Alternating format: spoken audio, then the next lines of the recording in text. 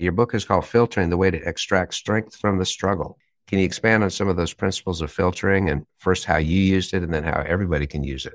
Well, absolutely. So filtering in itself, it's a method that I've used just to, like I said, to really, break my situations down so that I'm not overwhelmed by them. So much of what we go through shuts us down and stops us and makes us quit at different things, various ventures and goals because we're overwhelmed. It's too big of a feat. By filtering the experience, whatever the circumstance is, you're able to break things down. You lean into it as opposed to trying to ignore it and run from it.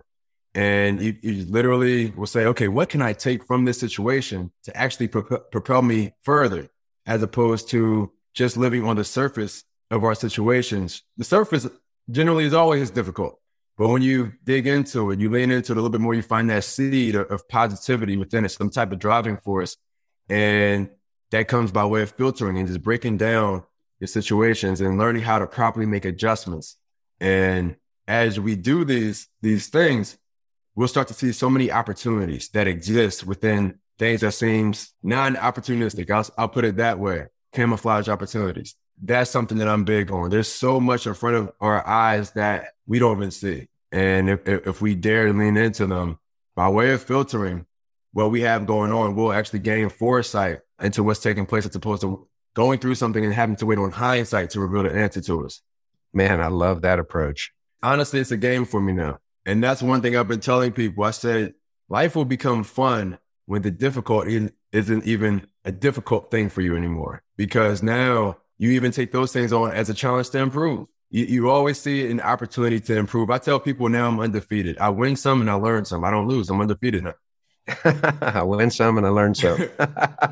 That's a great way to put it. Now, I know along the way you've hit numerous brick walls. What can you share with us on some ways to figure out what to do when our progress is completely stopped? Well, number one, be transparent.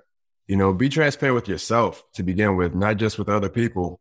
We always talk about transparency with other people and being open and honest. You have to do that with yourself first. And if you don't start there, even when you talk to someone else, it won't fully come out.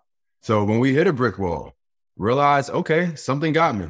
I'm stuck. And I understand that. I notice it now. It's the perfect time to try and make an adjustment and not allow for that difficulty, that obstacle, that failure to be an end point. It has to be a midpoint, and realizing that you're just literally in a process right now. That's how I look at every failure. I literally see it as a midpoint for me. It's never an end point. That is so great because that forces you to realize there's going to be a sun coming up tomorrow. There is something after this thing. It's not an and, it's a midpoint. That's a great mindset to take to it. I try to remind myself as fast as I possibly can. That's the thing too. And I speak on that often. We have to remind ourselves as quick as we possibly can that it's a process. It's a process. It's a process as opposed to this was it. As soon as I'm able to remind myself of that, I take one more step forward. And that's all I need half the time. Well, that's true. That one more step can often be the difference maker.